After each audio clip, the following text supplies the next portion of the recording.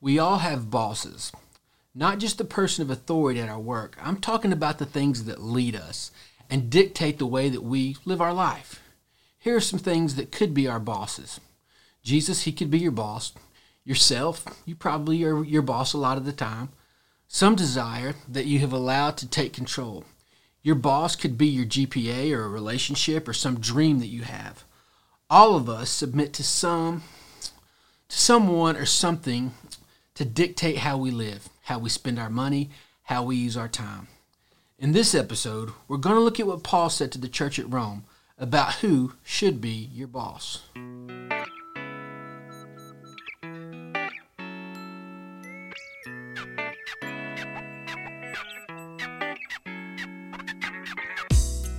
I'm thankful that you took time today to pull up a seat. I hope these few minutes together help you follow Jesus better by deepening your relationship with Him and helping you live intentionally for Him every day.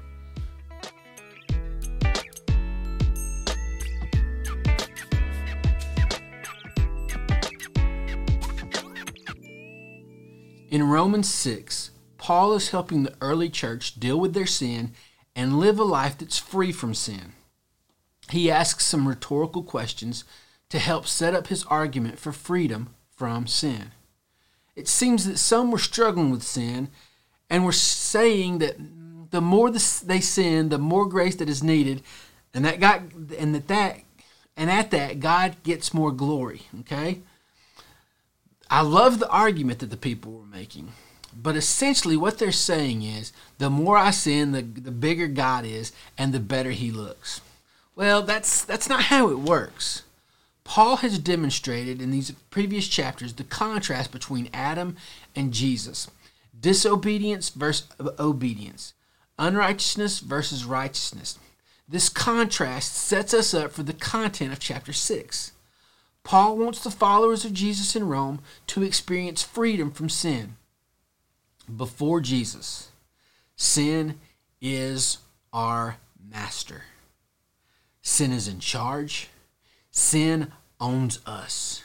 It dominates us. It controls us. Sin defines who we are. It declares us its captive. We serve sin. Before Jesus, sin has power over us. But until we meet Jesus and decide to allow Him to be our boss, when we pledge our allegiance to Jesus, we are united with Him. Therefore, the power of sin is broken. We're no longer guilty. Sin no longer is in charge. It has lost its power and control over us. We're innocent. We're set free from sin. When we meet Jesus, sinful desire no longer has power in your life. You can win over pornography. You can beat your addiction. You can win because you are with Jesus Christ. Paul uses baptism to help us understand the spiritual battle that has been taking place and is now won in the person and work of Jesus. And we unite to Him. Verse 4 of chapter 6, Paul says, "We were buried therefore with Him by baptism into death, in order that just as Christ was raised from the dead by the glory of the Father, we too might walk in newness of life." Buried with Christ brings up the idea of death. When something dies, it is the decisive end to something. In this case, it is the decisive death to the old way of our living. Our old sinful self is dead. It no longer has life. It is completely dead. It is not our master. The sinful nature inside of you is dead because you were buried with Christ Jesus. And we are united with Christ Jesus. Our status is changed. Our master is new. Our desires are changed and renewed. In Jesus, when we're united with Him, you are free. Jesus is the boss. Now you can win over your sinful desires. So here's just a few things about being united with Christ. First, because we are with Jesus, we can be transformed into His likeness.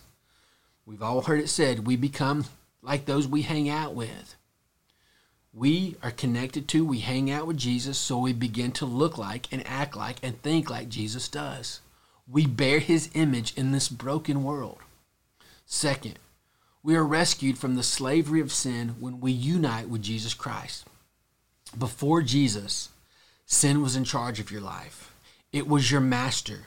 We submitted to sin's control before Jesus. We let our desires become the driving force, and those desires that were good became our God, and we were under their control and became their slave. But when someone unites with Christ, we can have victory over sin. We can win. We can defeat our sinful desires because we are no longer slaves to sin. Third, we're delivered from the presence of sin. To say this another way, sin is no longer the realm we live in. Sin is not where we reside. We live in a new arena, the arena of new life, the state of abundant living, the life that Jesus talks about in John chapter 10, verse 10. Finally, when we're united with Christ, we're released from the power of sin. Before Jesus, we had no chance to have victory over our sin. God, through the person and work of Jesus, destroyed the power of sin. And Paul is trying to help the Roman church live out from under the power of sin, and that can only happen because the power that raised Jesus from the grave is available to you and to me. It's available to us. We can use that power, the power that brought Jesus from the grave, to help us win over our sin every day. All of this affects how we live. The same thing that Paul told the church in Rome all those years ago is what we need to hear. Listen to this from chapter 16, verse 19. Previously, you let yourselves be slaves to impurity and lawlessness, which led even deeper into sin. Now you must give yourselves to be slaves to righteous living, so that you will become holy. Before Jesus, you used to be a certain way, and that certain way led to deeper sin, to more. Think about your life for just a second. You can probably testify or witness on how you used to be captured by sin, and it kept taking you deeper and deeper into sin. Think about the consequences and the places that your sin took you. But now, because you're united with Jesus, you can live a new life. You can experience living the life God intended, the way you can live life the way God intended for it to be. But you have to put some work into it. Okay? Just a quick reminder. Justification is by faith in the person and work of Jesus. Sanctification happens when we partner with the Holy Spirit and bust our tails to look like Jesus. You can do it, I can do it, but it requires some effort to renew our mind and walk in this newness of life. Here are some things that we can do to walk in the new life and submit to the loving and life-giving reign of Jesus. First, identify some areas of your life that you still submit to sin and allow it to control you. Second, put your face in the Bible every day. Saturate your mind with the Word of God. Find a reading plan. Read the Bible. Slow down and meditate on it. Let the Bible get inside your heart and inside your mind. Third, find some others that can hold you accountable and encourage you to live free from sin, and start to live out the principles and the truths of God's Word in your everyday life.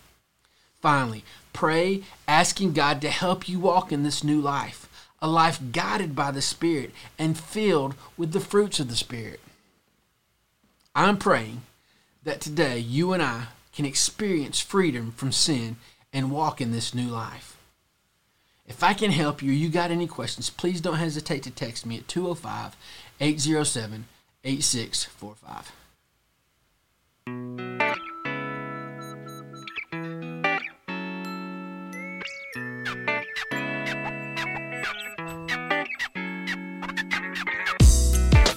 Thanks for taking the time to listen to this episode of Pull Up a Seat.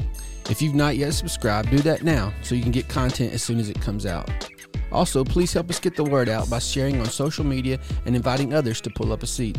Until next time, grow in your relationship with Jesus and find one way to live intentionally for Him. See you next time when we pull up a seat.